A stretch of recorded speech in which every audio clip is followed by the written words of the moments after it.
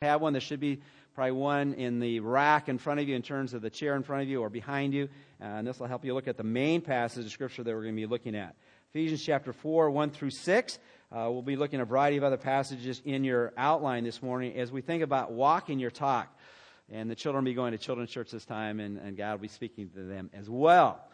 It was interesting as I was up in the men's conference, and in those kind of settings, in some ways, I'm in a different role. Rather than being up front here speaking to you or to people, and sometimes people might thinking at people, I am in your position having people speak into my life. And I was thinking just before I got up here is, for many of us, the whole idea of people telling us things or giving us advice or trying to make some corrections in how we're living or not living, it's not always the most pleasant experience, or you'd rather be on the other side of it where you're giving the input rather than receiving the input. And that can be important things like the spiritual arena, which we focus on a Sunday, and living our lives in a way that either draw us to Him or to draw us into a deeper relationship with Him. But it could be in any part of life. It could be if you're in the kitchen and someone comes in and says, is that really how you're going to make that cake or pie? You should be doing it this way. Or if you're on the golf course and you're hitting some shots and people say, well, you know, what you really ought to do is take this grip or bring the club back a certain way. And when they tell you it through for 18 holes, after a while you get tired of hearing advice. And as we think about that, much of what the Bible has for us is telling us God's will in very specific ways as far as how He wants us to live. And so God is in the position of being the speaker in our lives, giving us the input as far as what life should be all about and how to live it in such a way that shows you know Him and you honor Him. But as we've been going through this series in the book of Ephesians, we mentioned a couple weeks ago that as you take this book, which is 6 chapters long, and if you divide 6 chapters in half, that means there are 3 chapters and then another 3 chapters, is that in the first 3 chapters of this book, Paul, through the inspiration of the Holy Spirit, doesn't give any advice. He doesn't tell anybody to do anything. And that's often a pattern of his. And that whole focus is he wants you to understand what God has done before you even think about what you ought to do. And that's the uniqueness of Christianity. It's not what we do, it's what God has done. And the great truth for us who are Christ followers, and if you're not, I'm glad you're here, and I trust that you might be considering this opportunity to know God in a personal way. It's all about Him. It's not about us. And when we enter into a relationship with Him, God just changes everything. And often we forget that. We get tied to our past, and really the Bible tells us all things have passed away, and God's made everything new. You are a new person on the inside. And Ephesians probably says it more clearly than any other singular book in the Old Testament or New Testament. And we've talked about that. God says that you are blessed. You are blessed so much, He said, I've given you every blessing. And you're standing before Christ. He said, you've been redeemed, which means you are free. You have been set free. And I look at you, speaking from God's perspective, I look at you and I call you a saint, which means you're holy, you're set apart, you're completely different than you used to be. And throughout the chapters 1 and chapters 2 and chapter 3, he's hammering us with that. I want you to understand you have a new identity because you are a new person. And it's all about what God has done, and not only what He has done, but He promises to do if we depend upon Him. But as we go through those first 3 chapters, there comes that point where it says, now that you've heard all about it, now I want you to put it into practice. Now I want you to live like I've made you. The Christian life is all about becoming who you are. It's the idea, this is what God has made you. Now live like it. It's like the person particularly, and I've coached at the lower levels as kids are growing up, and it doesn't take long to pick out a person on a team, whether it's soccer or baseball or basketball, football, whatever it might be, and you can tell immediately, this guy's got talent, or this gal really can move, and they're an athlete. And then you watch them play and say they're wasting all that God has given them just physically. To be the kind of player they can be, they just need to have confidence to move like they can move, to play like they can play. Well, if that's true in the physical arena, it's also true in the mental arena. I mean, many of you are teachers and have been in that position where you know the person is sharp and they're not using what they've got up here. And it could be intellectually, it could be musically, whatever it might be. People have talent and they don't use it. Now, that happens on the natural level, and God gives everyone the natural talents. But when we come to know Christ, He changes everything spiritually on the inside. But then there comes that point where Paul turns that page, flips that coin, and says, okay, now I want you to walk your talk. You say you're a follower of Christ. You say you believe all these things. You say you know these things because I've said them over and over and over again. Now I want you to live like it's true in your life, because it is true if you really know the living Christ. And so this morning we began that journey where Paul gets very specific in really every arena of life. We're going to be looking at this. God wants us to live a life of worship. He wants to live a life where we honor Him or give glory to Him wherever we are. You know, where we live, where we play, where we work. Or to put it in the kind of the mantra of Ephesians, I want you to live it at church, because that's where it begins with God's people. This should be a refueling station when we're together, whether it's on a Sunday or in a life group or when we meet throughout the week. We get refueled to be the people God has made us to be. It's not a place to come and criticize each other or look at everybody's things they're struggling with. It's say, I want to be refueled spiritually so I can live that out in the rest of my life. And so we need to live a life that honors God at church. And that's where he begins with in Ephesians chapter 4. But then he goes on, you need to understand, you need to live it out at home. That arena where now you've been refueled at church, and you ought to put that into practice. Now do it at home where you really have to be who you really are, because you can't put up the facade and people can see right through that. And then he goes on and says, then you need to live it out at work. And if you're a student, you need to live it out at school, because again, that people see you because they see you every day, or just about every day. But again, as he begins that, he starts with an emphasis in terms of, I want you to understand, it comes from within. It's not just going through some external motions where people look on the outside or maybe someone impressed, but it needs to come from within, and then it will spill out.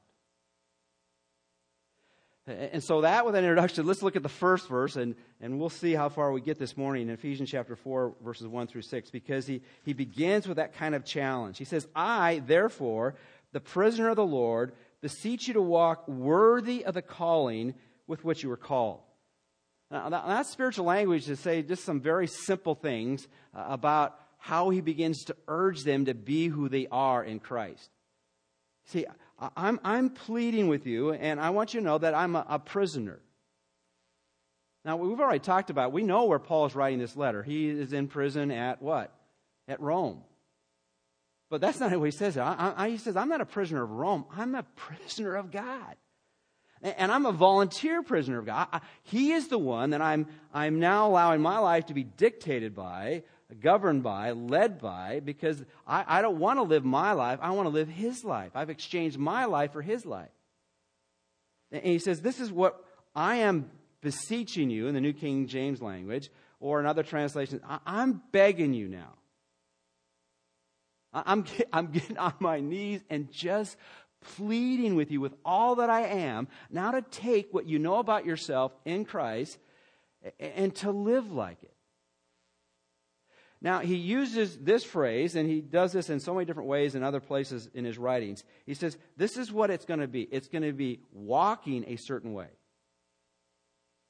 Now, in the New Testament, walking does not mean, what kind of pattern of footwear you're using and what kind of gait you have as you make one step in front of the other or backward steps. This is your way of life. I want your way of life to be able to be described by any honest observer that it's a life worthy of your calling. Now you're thinking, what do you mean? I haven't been called to do anything. When we come into relationship with Christ, it's Christ calling us into that relationship. And in that relationship, it's not just simply to know Him and have a ticket to heaven. It's a calling to live the life that He has made us to live. In other places, Paul says it's a heavenly calling. It's a holy calling. It's for every follower of Jesus. But just for a second, this isn't even in your notes, he said it should be a calling worthy. It should be a walk worthy of that calling. The word worthy is an interesting word. It really means to be lived in balance. It's like the scales. And the reason I entitled the message, Walk in Your Talk, if you know Jesus Christ in a personal way, the Bible will describe you in a variety of ways, to be a child of God or a children of the light or all those kind of things, a person who's saved. It also says that you're a Christian. And the last part of that word, Christ, I-A-N, it means that you now belong to the party of Christ. So you now identify with Him. And so you've got a name tag on. It says Christian. You are part of that party. Not a political party, but that spiritual party. And you need to adopt the passions and the pattern by the one who leads that party, which is Christ. And he said, living in balance with that, or worthy, means that what you say evens up with how you live.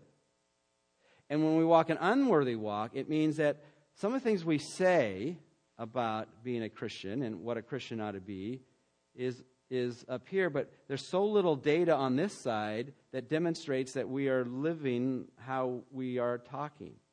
And so he says, what I want you to do is I want you to balance it out with what you say and what you do are evenly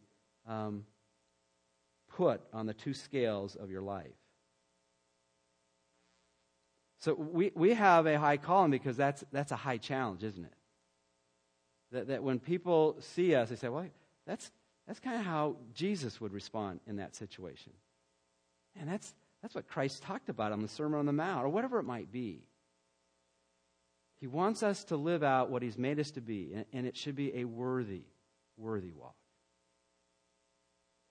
But then he begins to really say, okay, now what will that look like? And what will that require of you in terms of what's on the inside if you're walking like Jesus? Well, let's look at verse 2.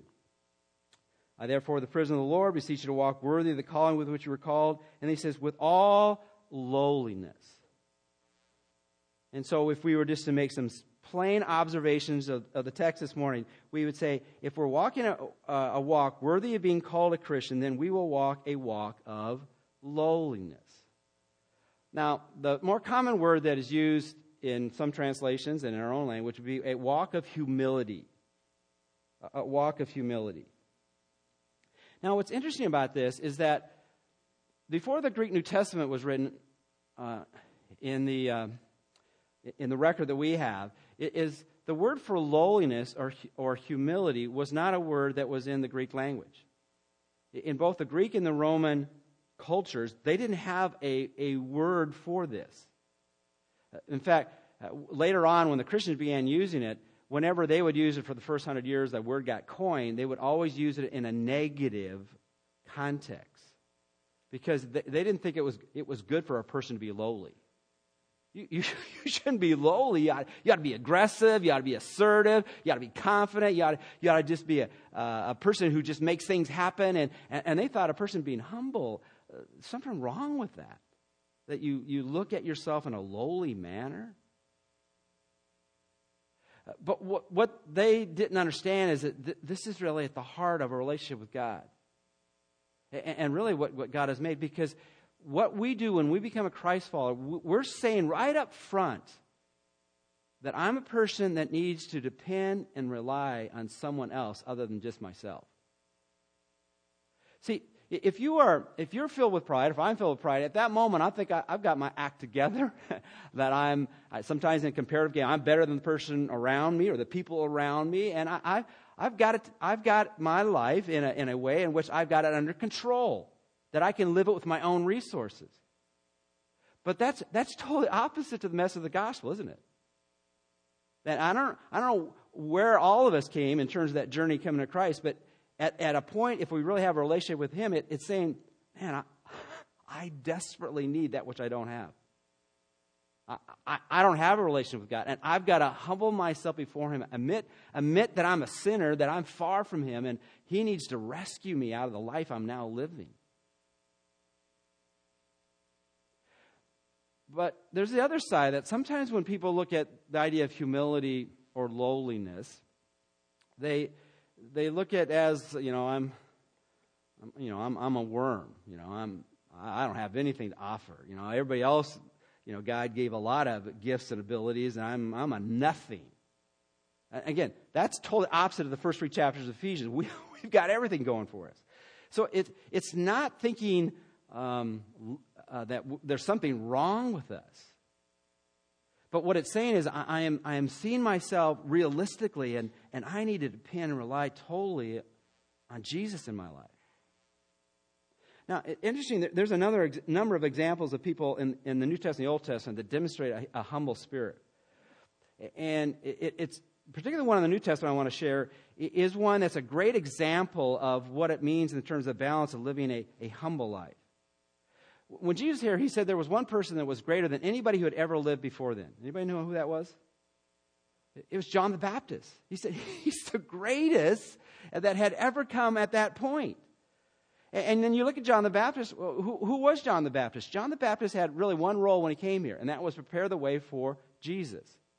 And when Jesus came on the scene in Matthew chapter 3, verse 11, right before He was to be baptized, John was talking about this one who was to come. He said, when this one who comes, I'm not even worthy to unleash that which keeps his sandals on his feet. He is so much more than me.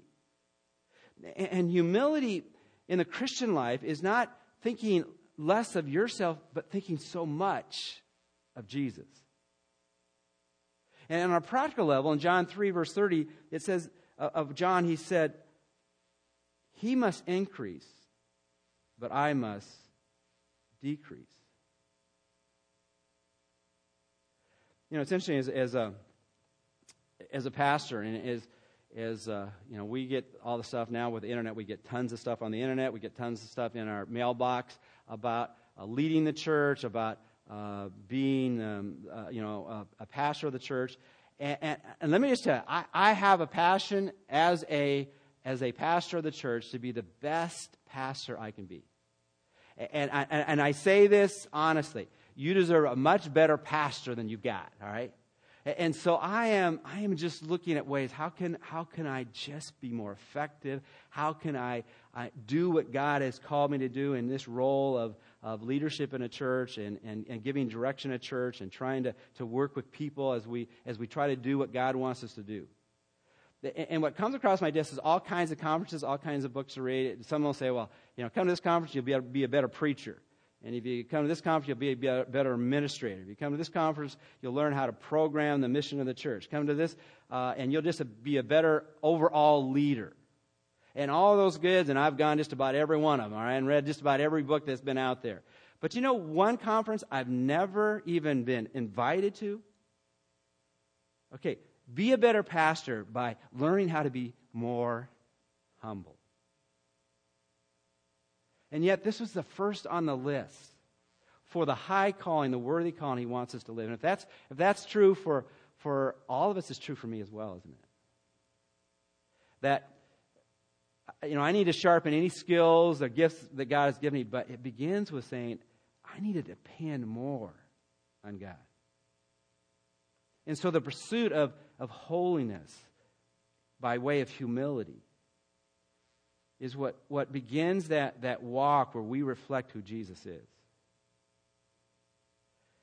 And as I was trying to put some handles on that for my life, it's interesting, and I think it's Romans chapter 12, verse 3, it says, Paul says of the church, and he's about to list out actually their gifts, the abilities that God's going to give the family of God at the church in Rome. He said, as you begin to consider that, I want you to understand that you should not think more highly of yourself than you ought. Now, the context is kind of an interesting one because, he's going to use the gifts, and it's quite possible they were going to think, well, I deserve this gift, and I deserve that gift, and they began to think highly based by measuring the quality or level of gifts. And so there's a place where we can be proud by thinking lofty thoughts of ourselves in comparison to others. And we do that in all kinds of ways. And I think, let me just throw this out for free. The opposite of humility is what? Pride. And sometimes we use words that sometimes we kind of shudder. Should I use that word as a Christian? You ever thought that? Come on now. You've never thought there's certain words you shouldn't use? Particularly the 4-letter ones? Okay, yeah. Aren't there certain words you went, I don't know. That's probably not a word I ought to use. But, there's other words too. 5-letter word, You ever want to, should I ever use the word, I'm proud? You ever wonder, is that a word? Because even if we haven't looked at Ephesians 4:2 recently, Christians probably shouldn't be proud. Are you guys with me? So, should I start all over again? Okay, so, you think, how should I be proud? And, you see sometimes you'll get behind a car said, I'm proud my kid just got in the GATE program, that kind of thing. And I'm proud my kid got in All-Stars for softball, and then you have someone, I'm proud my kid can beat up your kid, that kind of, you've seen those, the use of the word pride, you can celebrate, sometimes we use the word pride, or I'm proud of, or celebrating someone else's achievement. I don't think that's necessarily wrong. But pride is really at the root of all sin. It was the root of the very first sin, and, the middle letter for pride is what? I. It's the reason we have a problem is because we have an I problem. And so how do we change from that? How do we understand, okay, I want to be humble. How does that happen? And let me understand all these characteristics that we're probably not going to get to this morning are a fruit of the Spirit. It's the fruit of God working within us. It's not the fruit of our own efforts. But again, we still want to have some kind of, what should that look like? Initially I would put it this way. If we want to pursue humility, then it does get to the point where we think about Jesus first. And then practically after we think Jesus first, then it's others second. And then it's yourself third. That's what joy is all about. But let me give you another handle as I've been wrestling. Okay, how can I become what God wants me to be and has made me to be? And I guess when I fall into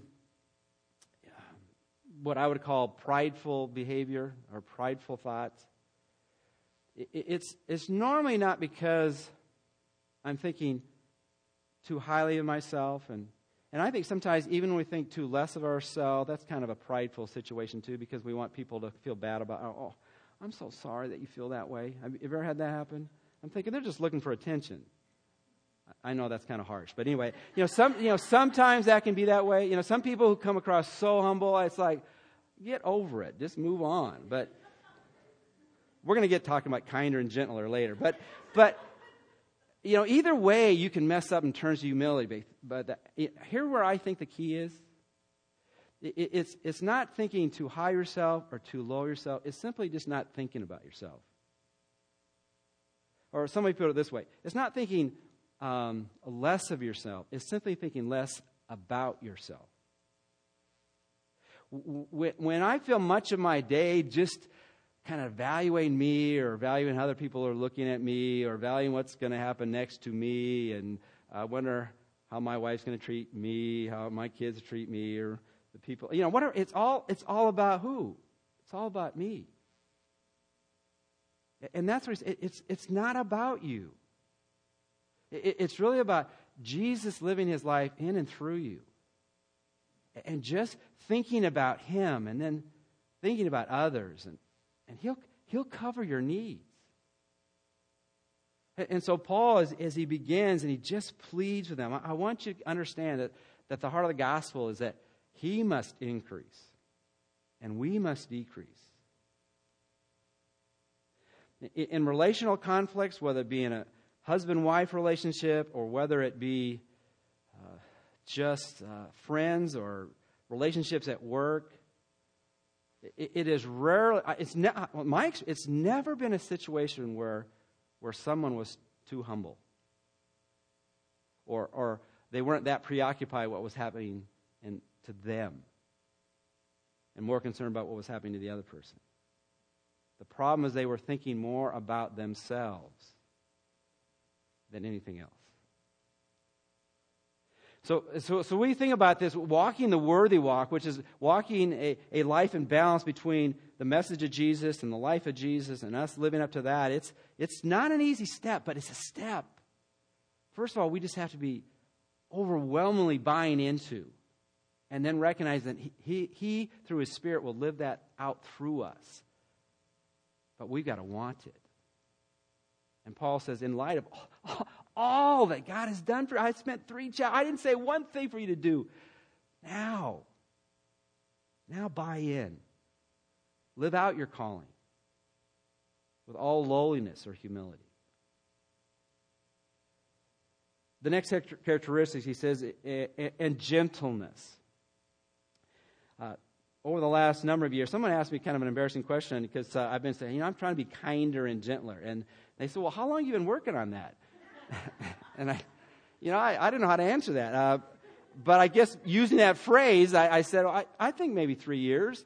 And they said, it hasn't worked for you yet, has it? Right. I knew how to take that. But anyway, again, as we think about the heart of the gospel, this is not living conform to the world. This is radically different. Now, in some of your translations, it will say after lowliness or humility. It won't use the word gentleness. If you have, I think the old King James will say meekness. You ever heard that phrase before? And it's really the same Greek word. It's just translated different in our English Bibles. And meekness, it just doesn't sound like a quality we want. It's kind of rhymes with weakness. It's kind of the person who kind of cowers and in relationships with people and it's just kind of always the person's always taking a step back, and they kind of give that idea that they're a doormat, and they want people to know how painful it is to be a doormat, but they're going to remain a doormat. That's not this word here. Being, and let me say, humility and gentleness, and we're going to see all the other, it can work with every personality. Whether you're an introvert or an extrovert, this is not talking about how you present yourself or how you just naturally flow in terms of how you live life. It's this these characteristics, taking off all the hard edges, and then getting to the core of who you are. Gentleness. The word actually means power under control. And it's interesting. Sometimes you'll have, in your own life, you'll have people describe you a certain way, and then sometimes you might even like what they say, and some people you might not like how they describe you. But it's interesting sometimes when you hear people describe themselves. Interesting, Jesus took this particular term and said, I am meek or gentle and lowly of heart. And so if Jesus is gentle, if Jesus is meek, then if I want to be like Jesus, then I need to find out what that means and how that would look like in my life. Interesting, if you've been reading our personal time with God, we've gone through a couple books. Now we're in our third book. We've gone through Genesis, we've gone through Matthew, we're going through Exodus, and we'll go to a New Testament book coming up. And we've been studying the life of Moses as we've been reading through the first part of the book of Exodus. And it says in Numbers chapter 12:3 that Moses was the most humble. Actually, it's the word gentle, or really, you could better translate, he was the meekest man at that time. So Moses was meek. We know that when you encounter Jesus at the fire, Jesus probably in the burning bush, that he wasn't sure that he could do everything God was calling him to do. And God says, just like us, hey, I want you to simply be what I've made you to be. I will empower you. I will be with you. And he sent him out.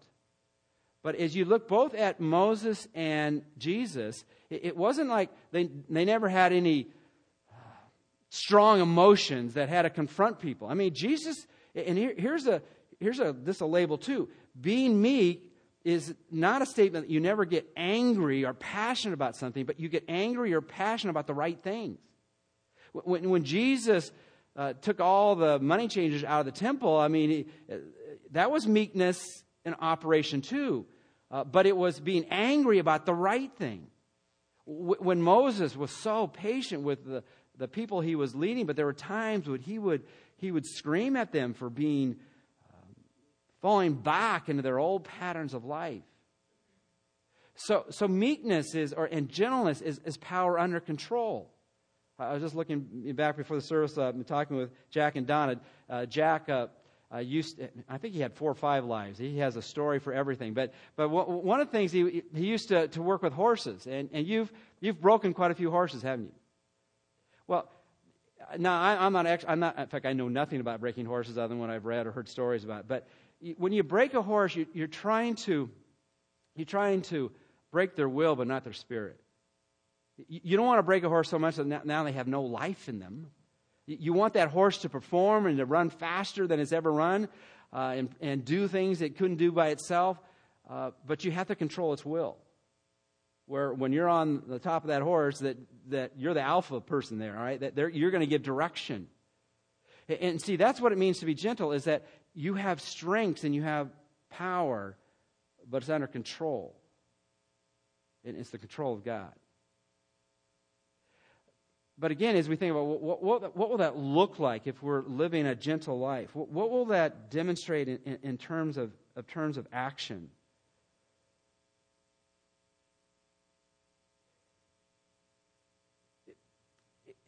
The word is interesting in that the idea here is that when you're meek or when you're gentle, that you will say the right things in the right way. That when you're in situations, what you do helps and doesn't hurt. It doesn't mean you don't have a sense of humor. It doesn't mean you don't kind of say things that surprise people. But when you say things, it helps and it doesn't hurt. In your life groups this week, I'm going to have you turn to a passage in Proverbs 15:1, where it says, "A soft answer turns away" what? Wrath. When you're in situations where people are yelling and they're screaming and they're out of control, I mean, do you put gas on that fire? If you do, then you're not manifesting being gentle. And when you can make a matter worse rather than better, and you have the power to do it, there have been many situations where I'm in situations and being a person who is in a verbal vocation, and I have a tendency to run at the mouth in a lot of different situations, and I like to read people. I like to find out how they tick and what ticks them off. I like to find at what point where they get irritated real easily, and then if I see inconsistencies, and I'm kind of giving my own game plan here, inconsistencies, I'll kind of dive into that, and a lot of times I'm hoping to do just for fun and but there are times in the situation I know Mike, you better not say that. But it'd be so funny. But no, you better not say that. Or maybe if I need to say it, there's a way where I could say it where I know I'm really hurting the person. But if I could say it, maybe it's when I say it, I get the person, privately and talk to them about it rather than when everyone else is listening. Or when all you have to do is just put a little bit of a spin on it, it becomes much more cutting than, when we have something wrong physically with us, they have to do surgery, don't they? And you want a surgeon that's skillful. Now, they can cut you up, and you can almost hardly even see the scar because they've done it so skillfully. Then other people I've seen, and I wonder, was that a butcher or was that a physician? And that can be true in relationships, can't it? And it's interesting about Jesus. Jesus, he could lay out the Pharisees and the Sadducees, and he called them all kinds of 5-letter words, not 4-letter words, but he called them all kinds of things that were cutting to the heart, and he said in no uncertain terms. And that needed to be said. And he still was gentle because it was the right thing to say at the right time. But Jesus was also the person that those who were filled with so much shame about their sin, and we should all feel shame about our sin when we come to know Jesus, is that when they would see Jesus, they could run to him because they know he would be gentle with them. He wouldn't be condemning.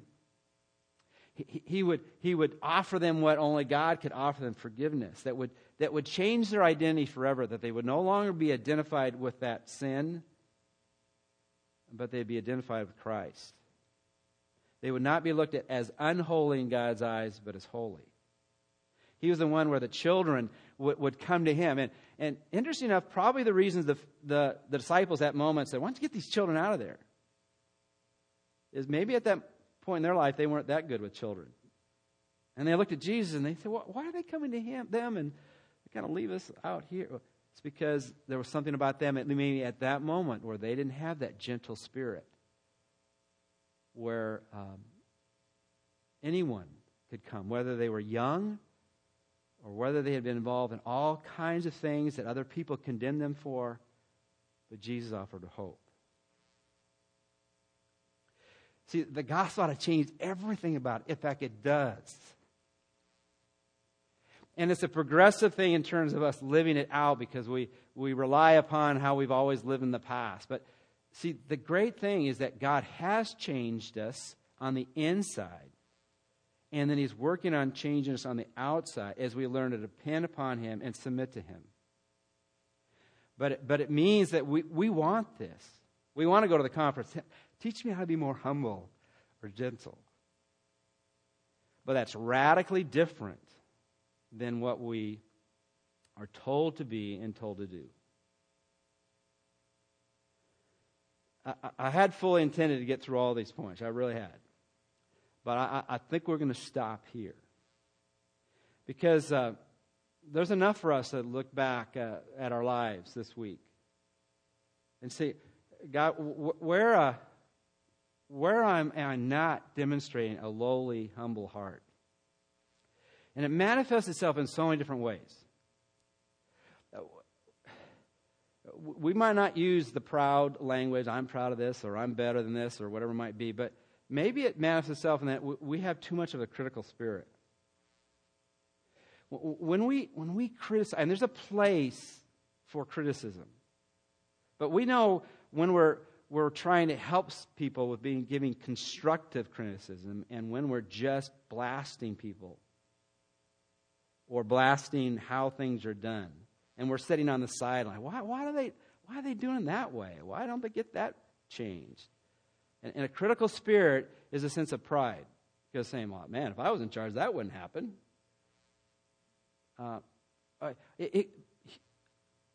Pride or the lack of humility can show itself in so many different ways. Just a preoccupation with self.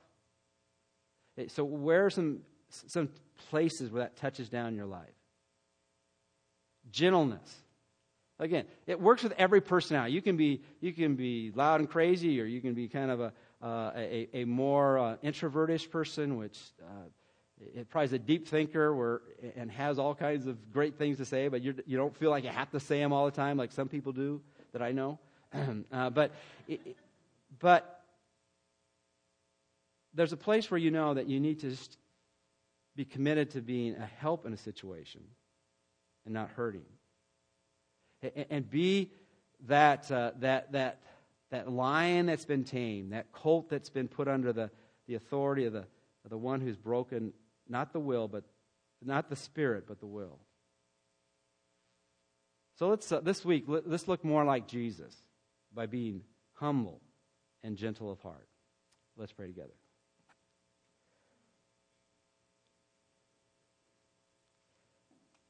Father, I know this has been enough for me to chew on this morning. There's so much in your word that we could go at any rate of speed in terms going through the text that would be challenging. And yet, Father, I know today that each of us, if we're open to your Spirit, can see Jesus speaking in our lives. And maybe some of those, as we looked at last week, some of those rooms that need to be cleaned up in our heart to more faithfully follow you. And maybe some this morning have come and they really don't really know whether they want to take this step of following Jesus fully, because they've seen Christians talk the talk but not walk the talk. And we'll never walk it perfectly. But Father, this is the life only worth living, knowing Jesus, believing in Him and His work on the cross for us. As we give and as we continue to worship, might you just touch our lives in ways that are meaningful for your sake and your glory. And we ask this in Christ's name. Amen.